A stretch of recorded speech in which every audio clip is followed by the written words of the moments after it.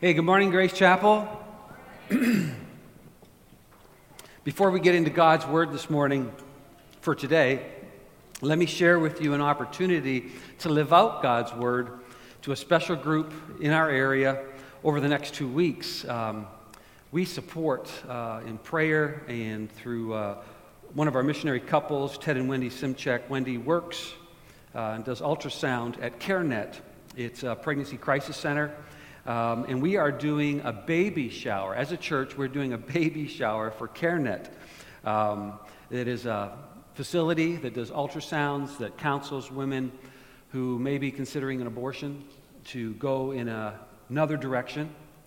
And they've provided us with a list of needed items, new items that we're going to go out and buy, right? Right? Yeah, okay, good. The list that we're in, and we received this list from them, and it's available at the back table. It'll be on our church website, and we're going to send out a couple of emails to remind you through the next couple of weeks. And these items are going to be useful. They don't just counsel and say, you shouldn't get an abortion, you should keep this child, this life that God has provided, and do nothing. They have a parenting classes and program that the ladies go through. And so these items are really useful in support of that whole ministry to women, where they undoubtedly always share Jesus Christ with them, which is paramount. And we're collecting these presents for the baby shower next Sunday, May 1st, and the following Sunday, May 8th, which is Mother's Day. Just a little reminder. You've got time. And then we're going to be delivering them the week after Mother's Day. So you got 2 weeks to get that together. Okay, God's Word. Last week, we ended with John the Apostle's sharing of Thomas the Apostle's declaration of faith in John chapter 20, right after the resurrection. And it was beautiful. I said that then, I'm going to say it again. And then chapter 20, where we ended with these words from John. Now Jesus did many other signs in the presence of his disciples, which are not written in this book. You can find them elsewhere, and there's a bunch. But these are written so that you may believe that Jesus is the Christ, the Son of God, and that by believing you may have life in his name. That would have been a great ending. No? Yes, right?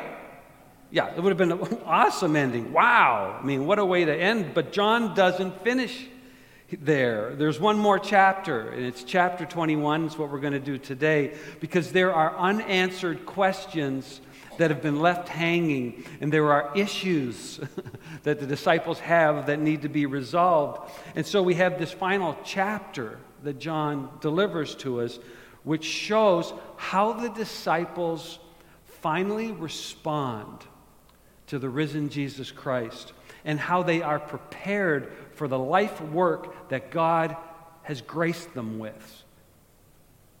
And we got to ask the question, what about us?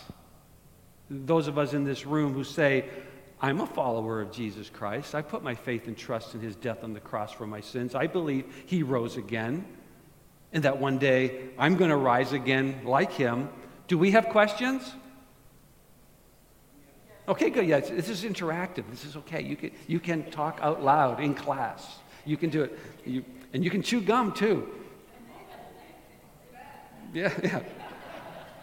Do you have questions? Do you have issues? Yes, you do. In case you've forgotten, I'll remind you what some of those are. And how are you and I today? How are you and I responding on a typical day in the neighborhood to our risen Jesus Christ?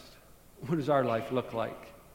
Do you live like you really believe that he has prepared you for your life's work, whatever that is today?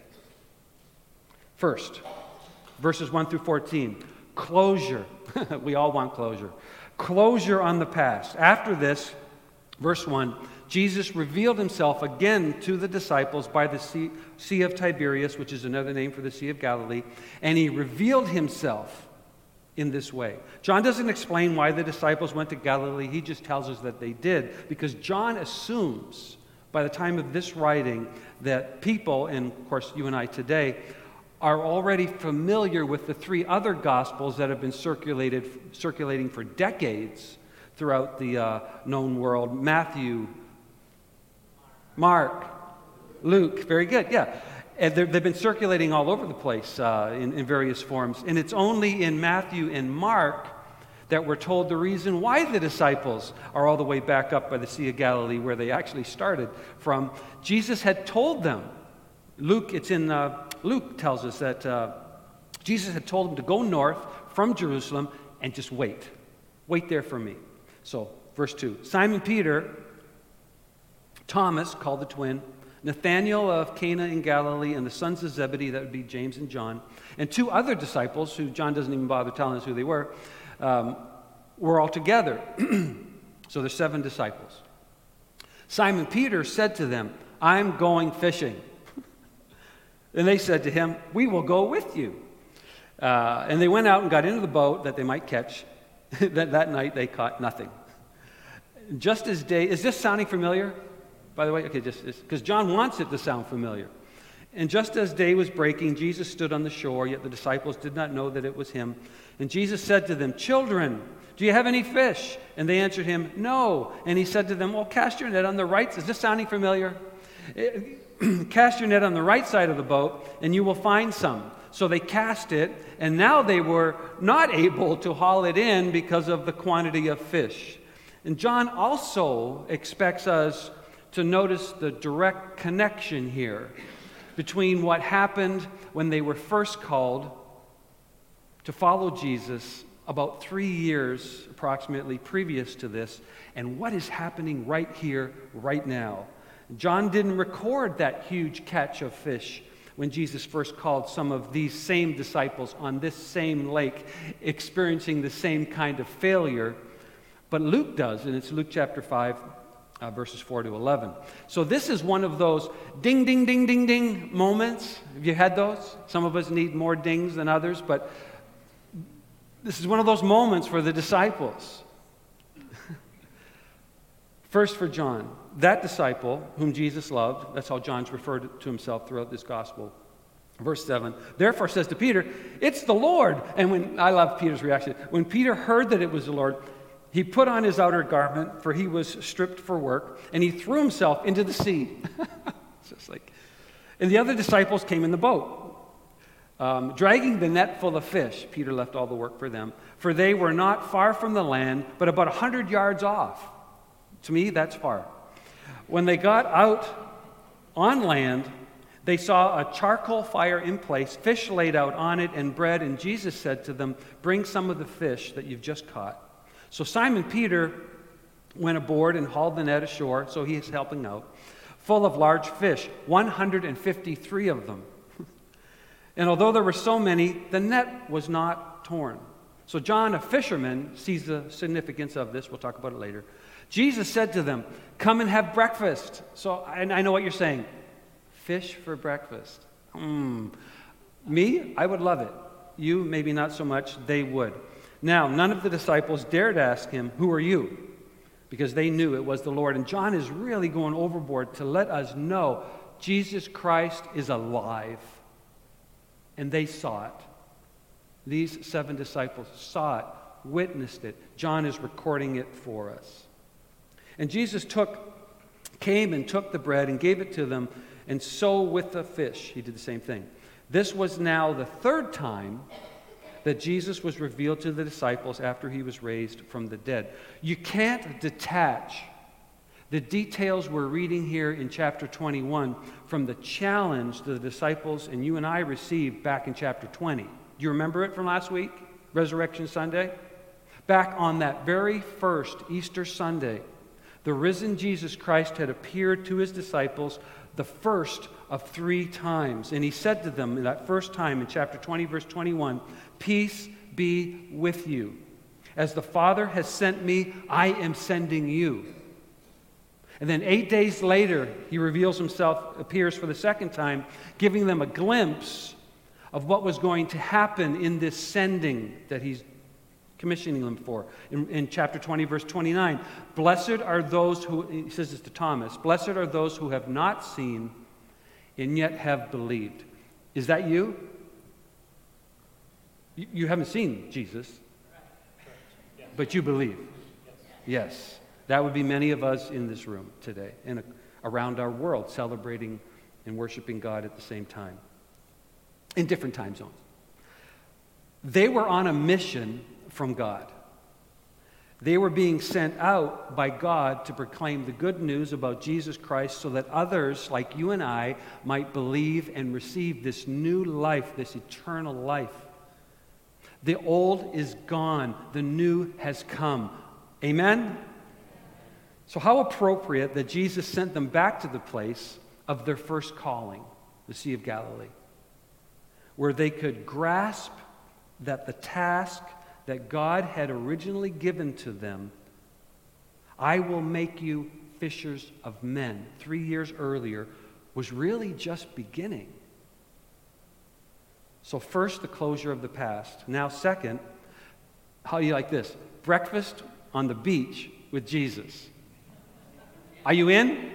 I'm in. Yeah. Verse 15. And when they had finished breakfast, Jesus said to Simon Peter, Simon, son of John, do you love me more than these? And he said to him, well, yes, Lord, you know that I love you. He said to him, feed my lambs. Then he said to him a second time, Simon, son of John, do you love me? And he said, yes, Lord, you know that I love you. And he said to him, tend my sheep. And he said to him the third time, Simon, son of John, do you love me? And Peter was grieved because he said to him the third time, do you love me? And he said to him, Lord, you know everything. And you know that I love you. And Jesus said to him, feed my sheep. The disciples had quite naturally gone back to their old trade, and there was nothing wrong with that. I've heard messages and teaching which says they shouldn't have been doing this. I'm like, I'm going to read all three Gospels together and go, Jesus had told them to go north from Jerusalem and wait. They are, for the most part, most of them are, of these 7 guys, fishermen. They're comfortable with fishing. They're skilled at fishing. So while they're waiting, what would you do? Yes, I'd fish too. They thought they might as well use their time efficiently and catch some food because as you're waiting, you tend to get hungry, and it is the morning, to feed and support themselves. But for all their skill, for all their experience, for all their hard work all night long, they didn't catch a thing until a stranger's voice about 100 yards away asks how they're getting on and offers them some friendly advice, which they take. Now, why do you think this happened? Jesus had first called them this way, and now he's renewing the calling. Since that first calling, have things not changed dramatically? Jesus has died, crucified, he's buried, risen again. He's shown himself to them 2 times already. But the mission hasn't changed. From our eyes and standpoint, if we were there, we'd like, everything's different now. No, the mission's still the same. Nothing's changed. I designed you to be fishers of men. Now it's time to get fishing. And I'd like us to focus this morning just on Jesus asking Peter in verse 15, do you love me more than these? It's been suggested that there are 2 good possibilities as to what more than these is referring to. The first one, by these, Jesus could well be referring to the trade of fishing, the fishing boats, the tackle, the gear, what was lying there on the shore, their nets. Verse 20 suggests that Jesus was walking away from the breakfasting disciples and was likely going past those fishing boats and all those nets. In fact, if John is deliberately contrasting this story, and I believe undoubtedly he is, with their original calling, the fishing boats would make sense, because when Luke recorded that first story, this is how Luke writes it in Luke chapter 5, verse 11. So they pulled their boats up on the shore, left everything, and followed him. So, for many of us, there is this great attraction with what is familiar, right? It's comfortable. It's safe. It's why a lot of people don't take risks, for good and for the bad. It shows up in how we so naturally protect ourselves and isolate ourselves and insulate ourselves. Even, I would say, in our current culture, we overprotect. We overprotect ourselves. We shelter our kids from life's difficulties because we love them. But sometimes it doesn't work out the best for our kids. And Jesus calls each of us to work on spreading his gospel truth, right? That hasn't changed. And it's supposed to fit seamlessly into what you and I are presently doing, into where you and I are now presently living. It's one and the same. It's what we do. It's who we are. And he's calling these men to step out into the unknown, to trust him. It's not a new message. This is not a new... They've been hearing this for 3 years. But Jesus makes it his parting emphasis. Don't go back. That's the message of Jesus to the disciples, and it's still the message of Jesus to those of us that he has called to follow him. Don't go back. Don't put your trust in anything else to complete the daily tasks that God gives you every day. Don't trust in anything else. God alone. And I think there's a lot of merit to this explanation. What do you think? Does it sound good? But I think there's an even better one, and that's the second one. Did you notice that what Jesus goes on to ask Peter after he asked him, if you love me? What he asked Peter about? Jesus isn't looking for an apology for what Peter had done on the night of his betrayal. Jesus isn't looking for some kind of commitment from Peter, so you're never going to deny me again, right? You're never going to be that fearful. He doesn't go there.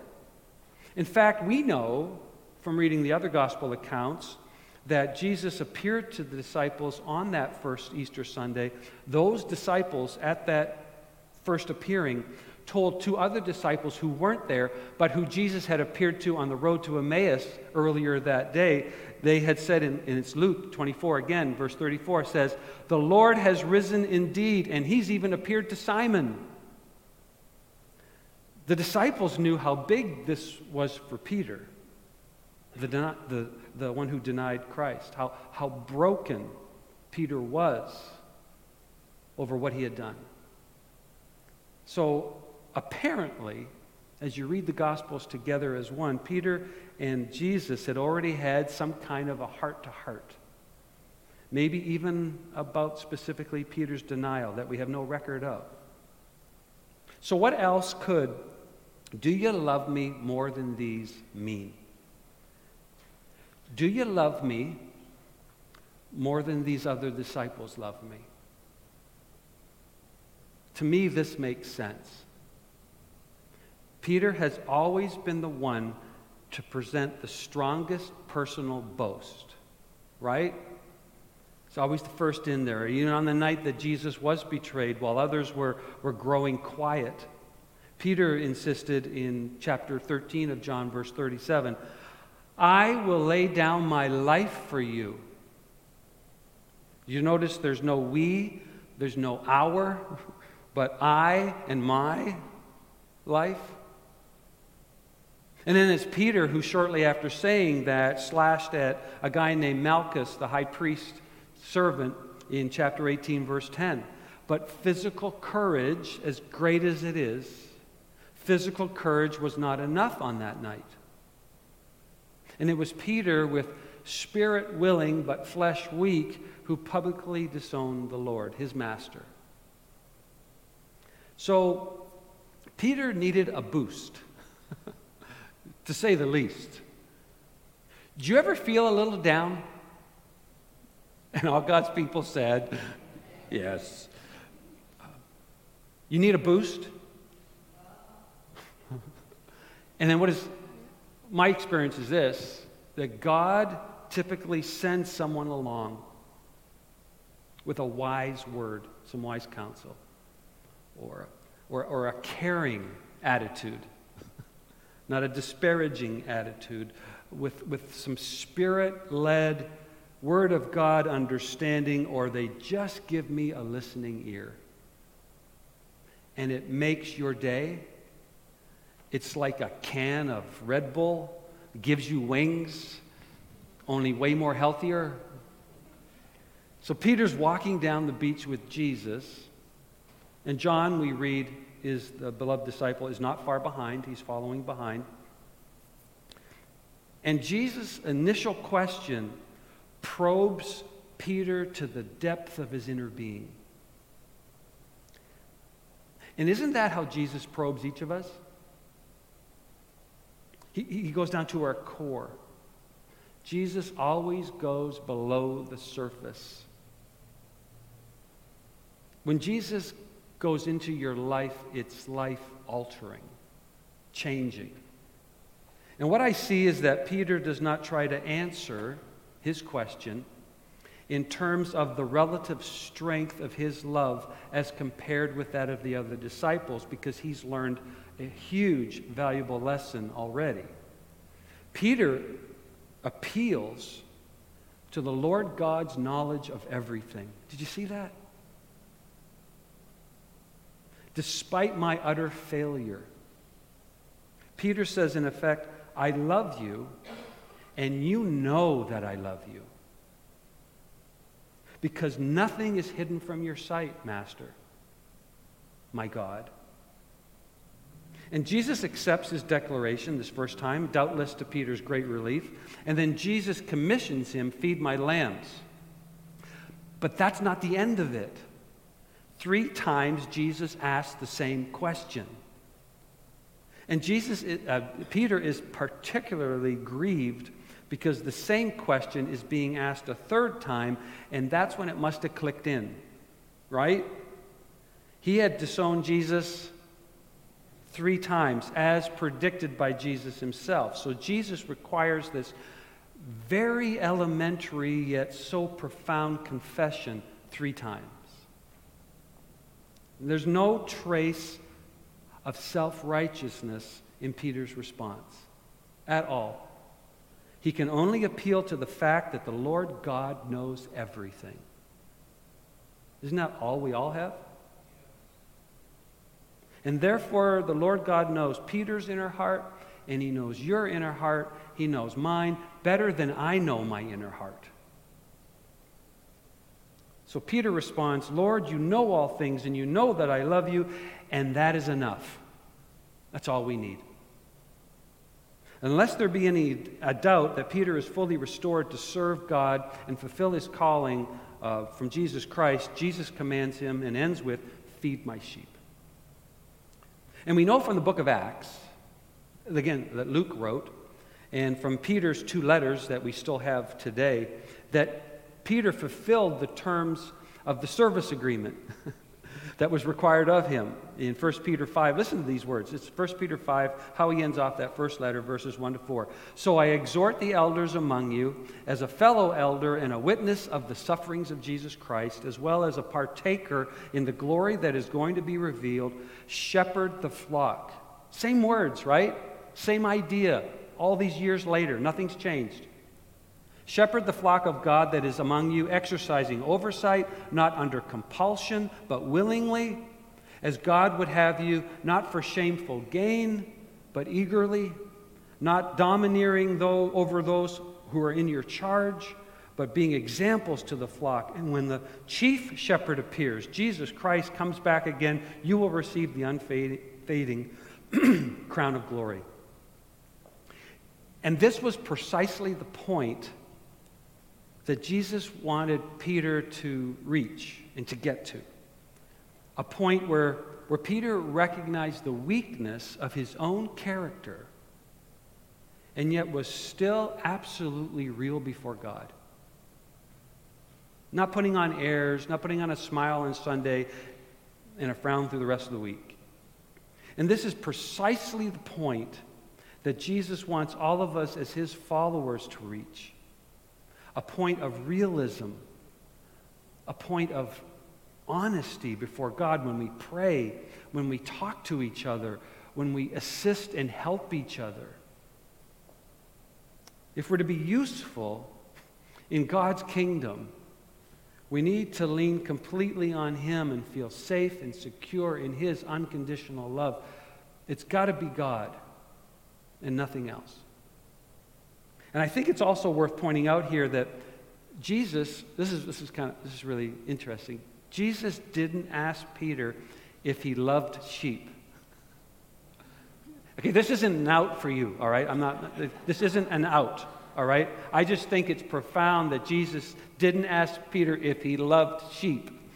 And I do love you all. I really do. Jesus asked Peter what? If he loved Jesus, if he loved him. And the principle remains the same for each one of us who proclaims to be followers of Jesus Christ. We are called to serve Christ's people because that's just what they are, Christ's. They're not ours. They're Christ's people, Christ's flock, Christ's redeemed, God's sons and daughters. Oh my. If you wanted to recruit someone, by the way, to your cause, whatever it is that you got going today, do you think you would have gone about it in the way that Jesus did with Peter? Look at verses 18 and 19. Truly, truly. So when Jesus says truly, truly twice, you need to listen. You need to listen regardless, but double whammy. Truly, truly, I say to you, when you were young, Peter, you used to dress yourself and walk wherever you wanted. But when you are old, you will stretch out your hands and another will dress you and carry you where you don't want to go. And then John adds, this he said to show by what kind of death Peter was to glorify God. And after saying this, he said to him, follow me. If you wanted to recruit someone to your cause, wouldn't you emphasize all the positive benefits? You get 4 days of vacation, you get bonuses, you get... Jesus like telling Peter, okay, here's how it's going to go down for you. And it's almost like, no, I don't want to know. No, I don't want to know. Please don't tell me. Well, he does. For Peter, Jesus thinks this is important. You're going to grow old. You're going to become helpless and weak. And your life will end with you being executed by crucifixion. And Peter's like, sign me up. Jesus wanted Peter to follow him, whatever the cost, whatever the future in this reality might hold for him. Does that convict you? Does that challenge you? It does me. Every time I read it, I'm like, that's got to be a work of the Holy Spirit. Because in my flesh, I'm running. Being a genuine, authentic disciple of Jesus Christ costs us. And according to Jesus, it costs us everything. You lose temporal things in that they're not as significant to you as they once were. And in return, you gain, by God's grace, everything that's eternal.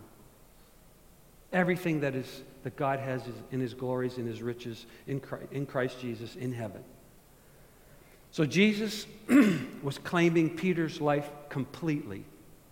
And by the time John wrote this gospel, we've talked a little bit about that. It's probably in AD 80 and 40, 50 years since this episode has gone by. That event, Peter's passing by crucifixion, would have already happened. That's why John adds it here. Peter was dead and crucified when John wrote this, according to Rome, to the custom that we have passed down tradition in Rome under the reign of Emperor Nero. So no doubt there's anxiety, there's trepidation going on in the disciples' lives at this time. So what does Jesus do? Let's review. He fed them, he looked after them, built a fire, cooked some fish, warmed some bread, and not only that, the haul of fish was far beyond their wildest expectations, so large that they even counted the fish so they could remember it for posterity. 153 fish. And when they checked their nets, not even a scratch, right? Not broken at all. So the message is clear. Are we getting it? Jesus is telling them, I will care for you. I will look after you. I will abundantly supply all of your needs like I always have.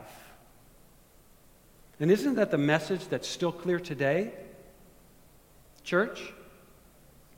For those who are anxious this morning, you're anxious about not going back to past ways of doing life, of viewing life, of seeing people. For those of you who are fearful about what it means to take a stand for the gospel of Jesus Christ in a world that is often hostile to that message. I don't want to lose friends. I don't want to be kicked out of my family. For those of you who are concerned about what the cost of commitment is, the truth is evident. Jesus is more loving than you could ever imagine. Jesus is more wise than you could ever conceive. Jesus is more gracious than you could ever hope for. But also notice how Jesus desired to make even clearer to Peter what true, unreserved loyalty to him really means. It's in verses 20 and 22. Peter turned, so they're going down, this whole thing's happened. He looks back, John's in tow, walking behind them, probably listening because he wrote it all down. Peter turns, he sees John, whom Jesus loved, following them, the one who had leaned back against him during the supper and had said, Lord, who is it that's going to betray you? Because Peter asked him to. When Peter saw him, he said to Jesus, well, Lord, what about this man? Isn't that just like us? Right? Okay, I'm going to be crucified. Well, what about them? And Jesus said to him, mind your own business. If it is my will that he remain until I come, what is that to you? You follow me. So Jesus is saying to Peter, and he's saying to you and I today, don't worry about other people. Come on. Don't worry about what they're doing or what they're not doing. Mind your own business, which is supposed to be my business, Jesus says. That's what you got to worry about. Don't worry about how other people are being blessed in ways that you're not being blessed. Your responsibility, my responsibility, is to follow Jesus Christ. That's it. Anything else is gravy. So the disciple to whom Jesus referred, of course, is none other than John, the writer of the gospel. And John now uses this opportunity. This is pretty interesting at the end of his book. He uses this opportunity to dispel some rumors that we know that were circulating around the young church at this time, that Jesus Christ would return before John died. This is what had happened to these words. People have this tendency, right? We all have this tendency to read too much into what the Bible is clearly saying and what Jesus' actual words were.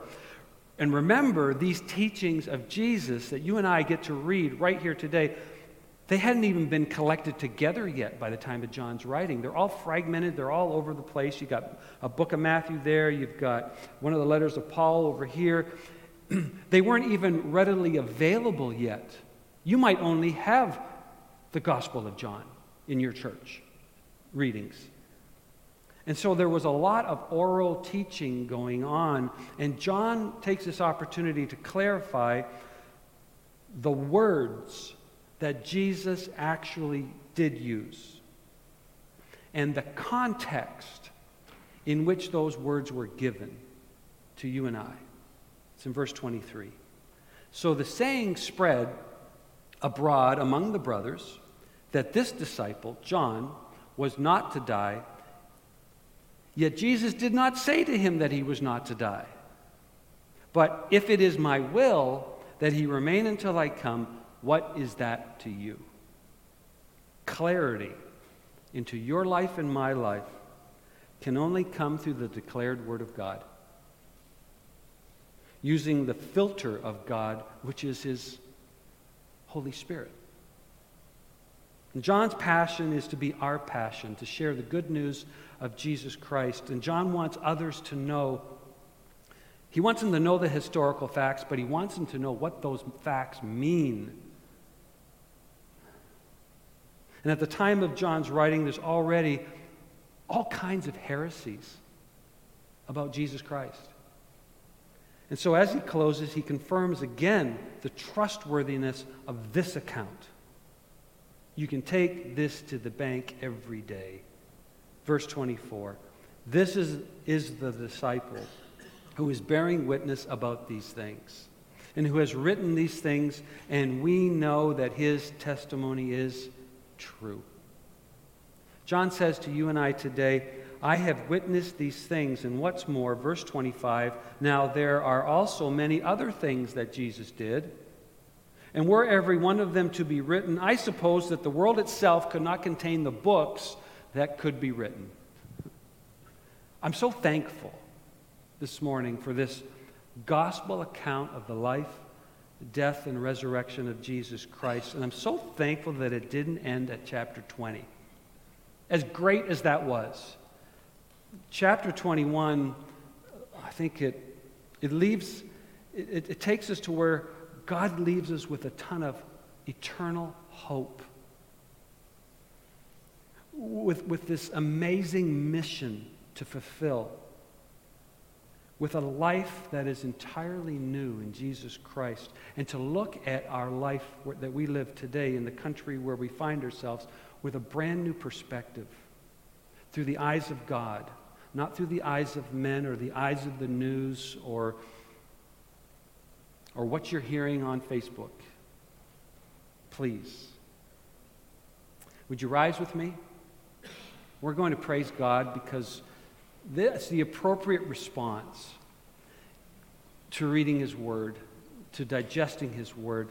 But even more than our praise, the appropriate response is to go out there and to share the good news of Jesus Christ in whatever ways He's gifted you to do that. Pray with me. Heavenly Father, we bow before you. We have been challenged. And our prayer now is that the change that you have fashioned in so many of us in this room would grow, would be strengthened, that we would be obedient and we'd follow, regardless of the cost. And for those in this room, Father, who don't know you, our prayer is that they do know you, and that you reveal yourself to them in such a way that they are transformed and changed into the image of Jesus Christ also. We pray this in His most precious name. Amen.